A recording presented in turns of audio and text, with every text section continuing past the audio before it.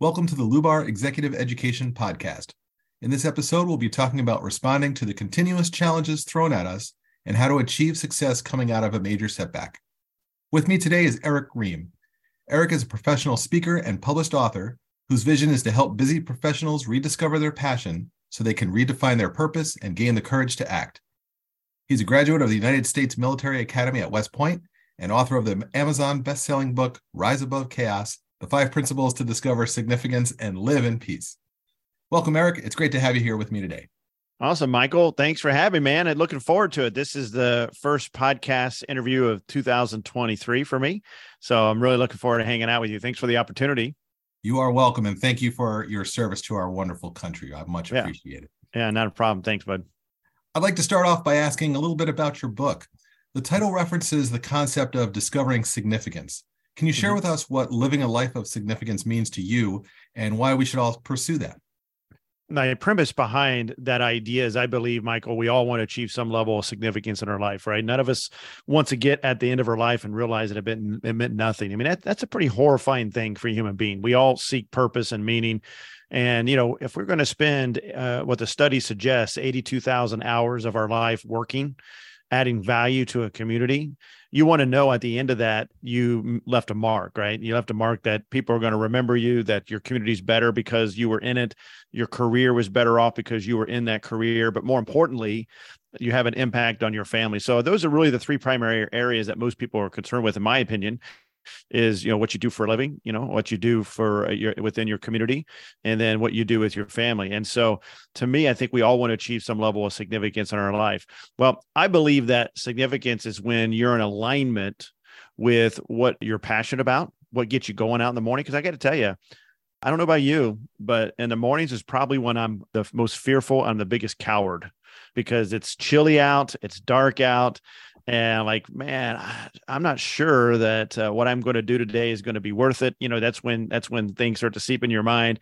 And so it's what gets you out of bed in your morning. That's your passion, but more also is where it's aligned with what you're uniquely qualified to do. So we all have unique skill sets that I believe we're hardwired with. I mean, I know this for a fact, just from empirical evidence when I had twin boys. So both twins were born in 2005. They came out of the same womb. I can attest to that because I was there. They grew up in the exact same environment with the same rules and regulations and culture, but yet they are totally different. I mean, they are hardwired on who they are. They have unique strengths that it just makes them who they are. And so I believe that when you start to find your level of significance, is when you find alignment with what you're passionate about, and then coupling that with what you're uniquely qualified to do. And when you align those 2 things, I believe that's when your significant path begins to form in front of you. So that's kind of the premise behind the book. It sounds great. And I couldn't agree more. And I definitely see some of what you're talking about in my boys as well. How old are your boys? My boys are 21 and 18. Oh, yeah. Nice. So are they both out of the house, or is one still there? One finishing up high school right now. Yeah. Congrats, man. So is that it? Is that your youngest is 18? That's my youngest. Yes. Oh, man. So you're doing what we're dealing with. My wife she's really freaking out, man. My boys are going to be seniors next year. And she's like, oh my gosh, this phase of life has come to the end. It's kind of sad, isn't it? Yeah, it's going to get quiet around the house pretty fast. Yeah, for sure. Something that I've seen far too often over the years and experienced myself is when a leader gets caught up spending most of their time fighting fires, trying to find time for additional projects and responsibilities that get piled on because the reward for doing good work in their organization is more work. Mm-hmm. I sometimes call it being on the hamster wheel. Based on my experience being on the hamster wheel myself and observing others on it, the best case scenario results in being overwhelmed and burnout.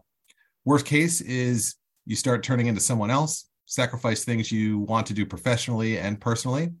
And that's all in an effort to keep up dramatic pace. And in a lot of cases, you end up damaging the relationships that mean most to you. What's your experience with this? And what do you say to people who are living this life and can't even think about thriving through all the chaos? Well, I think really in the crux of what you just said, I think the commonality there is most of us, we have a day-to-day lifestyle where we're trying to get through the day, trying to get to the weekend, and we pack ourselves with so much stuff that you don't really have time to think. In fact, one of my favorite books of all time is a book called Thinking for a Change by John Maxwell. And, his thought is that we've kind of lost the art of thinking, Michael. I mean, we've kind of forgotten it's a skill set. and we get in the act of doing and don't really evaluate much. So you and I had a nice conversation before I jumped on board, because I just got back from an annual retreat. And in my book, it's element number 7 of the 7 elements of the perfect day. It's called building systems. And so the whole point of building systems in your life is to create margin to provide you space to become a better thinker and become more self-aware. And so I just went on this annual retreat, and it's a forced way for me to do just that, where I can build time in my life to evaluate and become aware. And it's amazing what you discover when you slow down just for a moment and you actually take a deep breath, you evaluate what's going on around you, and you start to think about, well, why am I doing that? Or how did I let that seep into my life? That doesn't make sense. Why am I doing that? Because what you were trying to do is we're just trying to accomplish things. We're trying to make things happen. What becomes a temporary solution becomes just a part of your life now. And it becomes a recurring item that you just allow in your life. And before you know it, you get to what you're talking about. You're overwhelmed. There's different reasons why I believe people burn out, by the way. People burn out, I think, because of overtasking themselves. Also, people burn out because they overtask themselves with things that are not in their strength zone. That's key. The further you get out of your strength zone and the longer you get out of your strength zone, that's where burnout awaits. And so I think one of the fundamental drives of every person's life is to figure out how you can be within your strength zone. I call it your happy place. Some people call it your power zone, whatever you want to call it. That's the place that we all want to find ourselves and be. And that's a lifelong thing. And so one of the things I wanted to outline in the book is a process on how to do that. But one of the steps is to become aware. There's a story I love to tell all the time about the young mother that's making the ham. By the way, here's a question for you. This is actually a big debate in our house. Do you have ham or turkey on Christmas, Michael? I'm just curious. What's the primary We item? are a turkey family. Yeah, that's what I propose. My son says ham. I'm like, no, dude, no. When you're in grade school, you don't draw hams at Thanksgiving. You draw turkeys, right, around your fingers and this and that. That's what you have. Well, anyway, so that's a big debate that's not been settled. But anyway, there was a young mother. She was making a ham for the holidays, and she cut the ends off the ham and she put it in the pan and was preparing it for dinner. And her young daughter, who was old enough, she was young enough that she didn't quite know a lot, but old enough she was starting to ask questions. So she was watching her mom in the kitchen, and she asked her mom, said, "Hey, Mom, why do you cut the ends of the ham off when you put that in there?" And the mom's like, I don't really know. That's what your grandmother used to do. And so she got on the phone and called the young girl's grandmother and said, "Hey, Mom, I'm getting the ham ready, and your granddaughter asked me a question I didn't have an answer to. And why did we cut the ends of the ham off? Why did we do that?" And the grandmother answered, said, "The reason why I did that is because my pan was too small and I didn't have the ham would never fit it. So I had to cut the ends off to fit it in there." Well, the mom just thought that's the way you did things, didn't even think about it, didn't question it, and started doing it. Well, that is really kind of an analogy of our life. We have a lot of tasks, a lot of things we do that maybe it made sense during a phase, but it doesn't make sense anymore. Yet we continue to do it. And so I think that's something that we have to constantly evaluate. And what I recommend you do is you do a weekly retreat. I do it every Sunday for an hour. You should do a quarterly retreat. I do it quarterly for 2 days. And then an annual retreat, I do it every year for 1 week. And what I do is I find those tasks where I'm cutting the ends off on the ham and it doesn't make sense anymore. And I'm very deliberate and maniacal about getting those things out of my life. So that's kind of my thoughts on that. What are your thoughts on it? Yeah, I love the concept of actually formalizing that and being structured about it.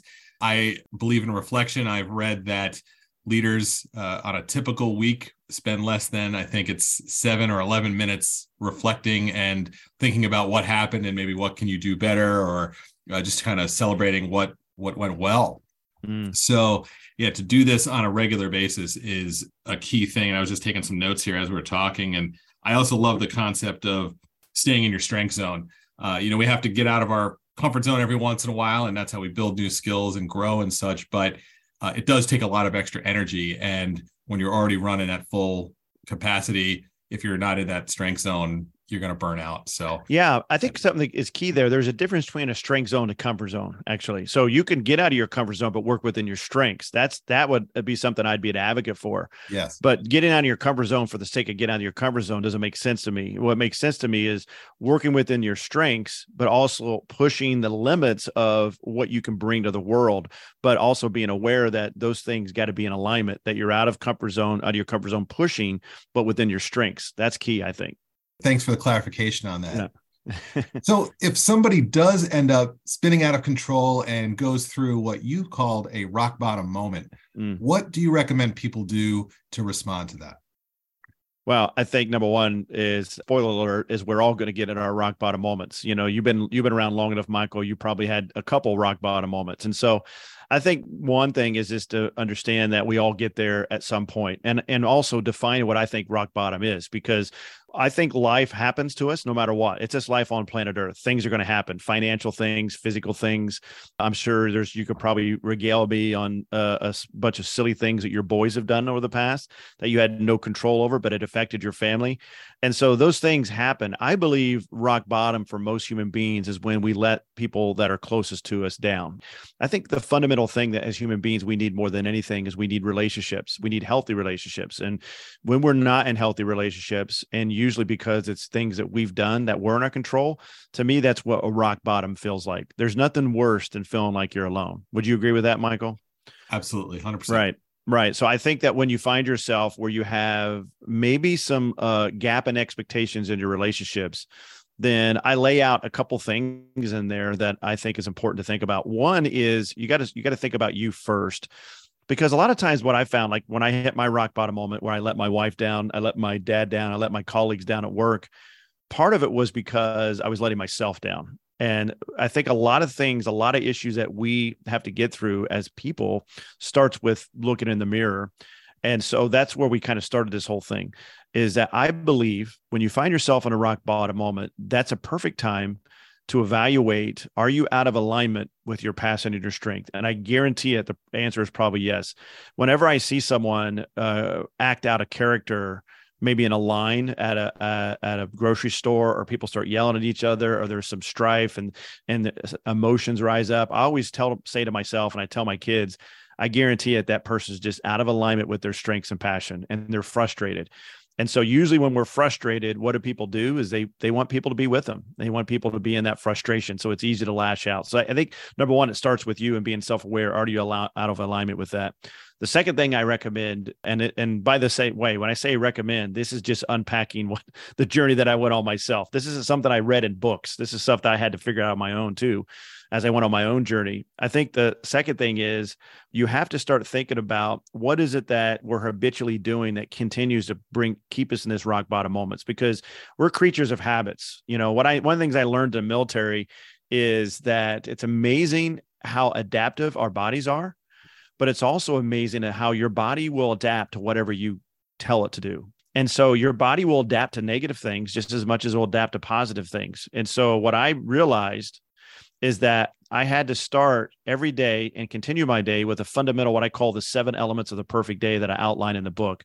And so these are 7 things that are habitual things that I have to make sure that I've mastered every day if I want to have a significant life. Because what I've learned is significance is not home runs. I think that's something I had to learn that I didn't realize as a young man. I thought I always had to hit home runs on everything. And what I've learned is really life is it's a series of base hits. It's just getting on base, man. And a lot of that happens in the unsexiness of life, where it's the grind of life that really nobody cares about. Nobody really rejoices or celebrate.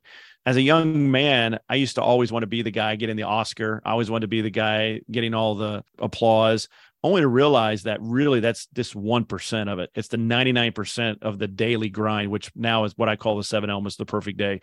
And then the last thing I would say is, in order to live a life of significance, Michael, I truly believe you cannot do it alone. You can't live on Desperation Island. There's no example of any man or woman achieving any level of significance by themselves. I believe it's incumbently important that you have to surround yourself with the right people that you want to do life with, that's also in alignment of what direction you're moving. And that's so key. So the 3 things is, 1, start with yourself. Number 2, surrounding yourself or protecting yourself, what I call the 7 elements of the perfect day. And 3, surrounding yourself with the right people. Even during my train trip, where I got to a couple key points where I was really deliberating some things, the first thing I did was I picked up the phone and called very important people in my life. In fact, one guy that I really like a lot, his name's Mike. He actually met me in Chicago at the Union Station. He drove a train in, and we spent an hour or 2 just me bouncing ideas off him, because I don't want to make any decisions without these smart people with my best interests in mind helping me and guiding me. So those are the 3 things I would do if I find myself at a rock bottom.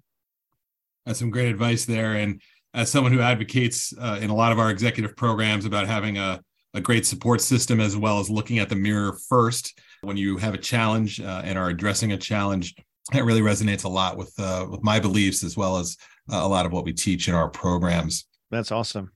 So what else can you tell us about the 7 elements? Left to my own devices, I will always lean towards negative, failure, and laziness, right? I think that's just the human condition. And so I realized, based on, like I said, from the military, that in order to survive, you have to build systems in almost like a machine to force you to stay on track. And so in the book, what I realized is that I believe that there's an unknown force that is constantly in conflict with you moving forward in a positive direction. There's all kinds of books on this. There's all kinds of theories on this. I don't know what it comes down to, other than I just know it's there. It's a opposing force that I have to deal with. In the book, I just call it the beast, because it's something I can picture in my mind. I can picture in my mind this animalistic type thing that has no skin in the game. It really doesn't care about my feelings. It has no personal vendetta against me. It's just hardwired to hunt. And what it's hunting is for me making bad decisions. It feeds on that and influences that. So what I did is I kind of looked at it this way. I believe that we live in a hostile world. I mean, it's just how life is set up. As soon as you walk out your door, there's a lot of stuff stacked up against you that you have to deal with. Conflict, friction, things you have to deal with. And if you go out there totally exposed, the beast is going to eat you up and spit you out. And so I look at each one of these 7 elements as almost like a layer of protection, not separating you from others, but protecting you from the negative influences of that opposing force. And I believe I could just list them for you. And then if the audience wants to find more information, because I know we only have a few minutes, we can give some resources. But I believe they're in this order, by the way. Okay. They're in order of priority. The first element, I believe, is the managing your priorities. So it kind of talked a little bit about what you discussed, that we over prioritize. In fact, most people don't have priorities. They just have a list of tasks, and we don't prioritize very well. So I walked through a methodology behind that. Here also, by the way, I would tell you, if you apply what I'm kind of advocating, your life is going to get pretty messy, because you're going to mix some things up, but it's okay, because your life's a mess anyway. So you might as well make it a mess doing the right things and cleaning some things up. So number 1 is managing your priorities. Number 2 is managing your energy. I don't know about you, but I don't have boundless energy. I'm going to turn 50 years old this year, Michael. And I just don't have the same energy that when I was 25. And so with the energy I have to be very smart on how I use it. Number 3 is work within your strengths. We talked about the strength zone, but there's a methodology. There's a 3-part question I recommend everybody go through to figure that out. Number 4 is live with clarity. This is my favorite one, because I find the most beautiful thing for me is when I interact with someone who's living their life with tremendous clarity. It's so rare, but it's a beautiful thing. And so having clarity in your life, there's some key areas there that I kind of walk you through. And then number 5 is managing the expectations. That's if you're going to do life with others, you're always dealing with people who have a different set of expectations than you do. That's where conflict comes from, is the gap in expectations. So I walk through a methodology and how to manage that properly. And then number 6 is assembling a team. You mentioned leaders, gets your focus as leaders, but you don't have to be a formal leader to have a team. You need to have people that you're intentionally have in your life, that you surrounded yourself with, that you're managing and you're edifying and you're elevating those relationships at any one time during what phase of life you're in. And then finally, we kind of touch on this a little bit, is building systems and building margin. I'm a big fan of margin. What I mean by that is giving yourself some space to breathe, so it's just not day to day, week to week. And before you know it, 5 years have passed. And you have no idea. You had no idea how you got where you were. And so putting those 7 elements in, by the way, you don't have to do all of them at once. If you get number 1 in, that's great. Master that. Then get number 2. Once you get number 2, get number 3. But over time, once you get those 7 elements, then the beast literally has to go through all 7 walls of protection before it can get to you. It's almost impossible. It's fantastic. Thanks for going through all 7 here. And, I can see and start thinking now about how they can really help insulate people from the challenges that are awaiting for you once you step outside, as you said. Yeah. That's awesome. One thing I did want to go back to a little bit and dig a little deeper on is conflicts within relationships. And when a conflict does arise within a relationship, as they're going to naturally do, how do you handle it so you can avoid repeating a rock bottom moment? Okay. Well, I think there's a couple things. One is I think that you can't deconflict every situation in your life. That's number one. So I'm not advocating that you have to, I got to go everywhere there's conflict and I got to figure this out. I think the first thing is you have to identify who are the key people that you really, truly want to lean into. Have you ever heard of Dr. Dunbar? I can't remember his first name, but I read this in a book, Eldridge. I think his name is John Eldridge, Getting Your Life Back. And in the book, he talked about the Dunbar number. He discovered that we only have emotional capacity to relate with 150 people. That's it. And so even with that, I mean, it's not like you're going to have 150 close friends, but with that, you have to then boil that down to who are the handful of people that are important to me, where it's a win-win, by the way. So if you and I were in a relationship, it can't be just me taking all the time. This has got to be you. I'm adding value. You're adding value to me. And so then you want to prioritize that. So I have a handful of people that are very important to me. Those folks, I want to make sure that I'm managing those expectations in a very proactive way. And so what I always recommend is that we have to have the courage to have the conversation. The problem is people that are close to me, I will often make assumptions on, number one, that I know what they're wanting in any interaction I have with them. And number two, I always make the bad assumption that they know what I want. And it's amazing how very rarely is that the case. And so I always like to use an example of my wife and I don't know about you, but did you ever have kind of a tense conversation with your spouse during COVID? Did you guys ever have any like tense moments where you just had to kind of work through some things? Absolutely. Yeah. My wife and I had that, and it happened during a hike. And so her and I were on a hike because that was all we could do during COVID, work on puzzles and take our dogs for a hike, And so we were going on a hike one day, and my wife turned to me and she said, Bloomington, where we live in Indiana, she's like, this is not my forever home. It was kind of a big jaw-dropping moment because it wasn't something I'd ever heard her say before. I thought we were just going to pay off the house, and when the kids graduate, we're just going to travel and enjoy life. But she's like, I don't want to live here forever. I'm like, okay, what do you want to do? And she goes, I want to move to Los Angeles. Like, where'd that come from? She'd mentioned she liked it before, but as a speaker, I fly out to LA all the time to do gigs, and she would go with me, and she really enjoyed going out there. And I said, well, listen, you're going to have to get a new dream because LA is just not a place that I want to go there for many, many reasons, mainly just money wise. I just know it's very expensive to live there.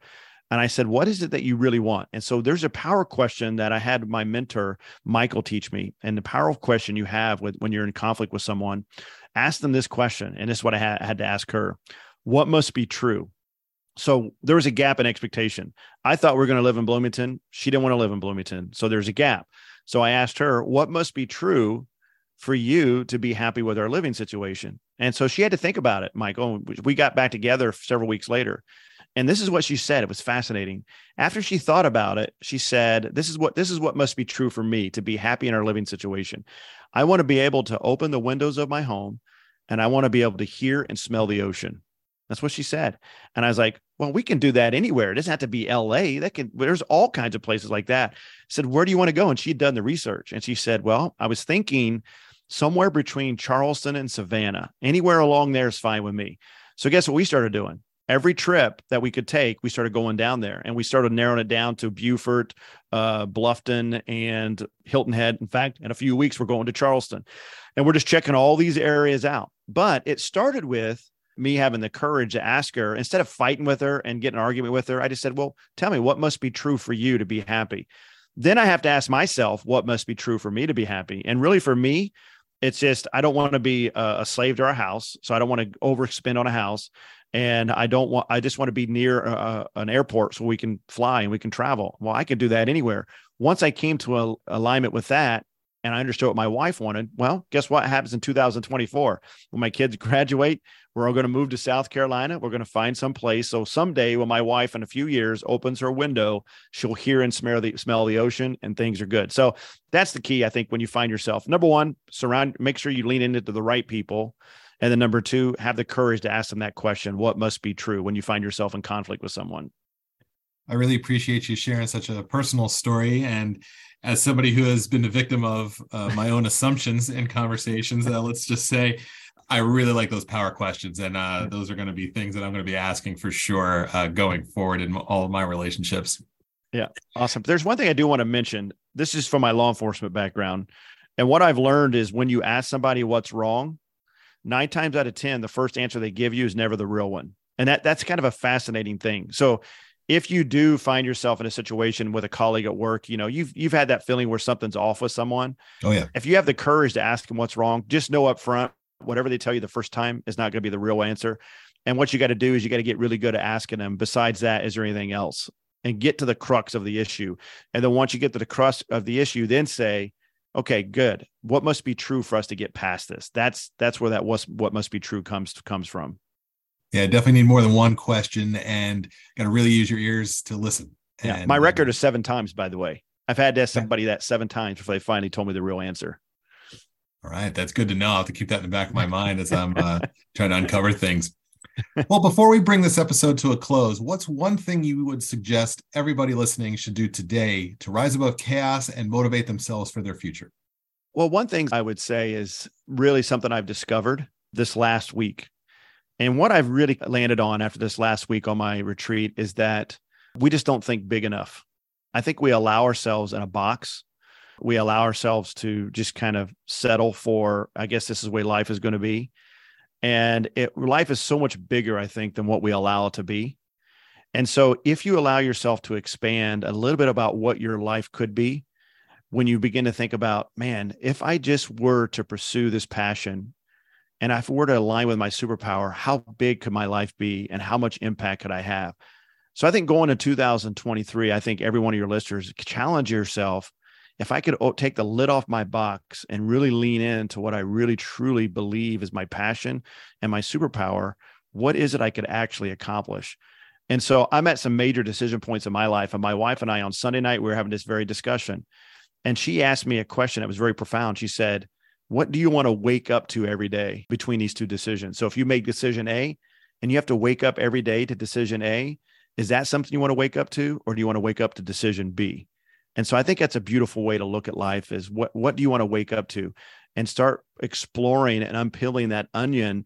And if you can start aligning to this big picture idea, your passion and your superpower, you're going to be great. So I think to answer your question, think bigger. All right. Well, Eric, thank you so much for taking time to be on the show, share your thoughts around living a significant life and a meaningful life, personal stories, and also throwing down a challenge for everybody. So challenge accepted. If people are interested in learning more from you, where can we point them to? Yeah, just go to my website, ericream.com. I'm the only Eric Ream in the world, by the way, spelled that way. So it's ERICKRHEAM. So my mother was ahead of her time when she named me that because she knew that someday that's going to be significant on Google searches. And so thank you to my mom. So just go to my website, ericream.com, and everything you need will be right there, including, by the way, a significance assessment that everybody can take. Is totally free. It's 25 questions, and it will show you where you are on your journey to significance, and it gives you a free ebook on what to do about it. That sounds awesome. I will add some information about those resources into the show notes so everybody can access that easily. And I'm going to go out there this afternoon and take it myself. Awesome. In closing, I'd like to take a moment and thank our listeners. We wish you the best of luck as you move forward on your leadership journey. Please check back regularly for additional episodes.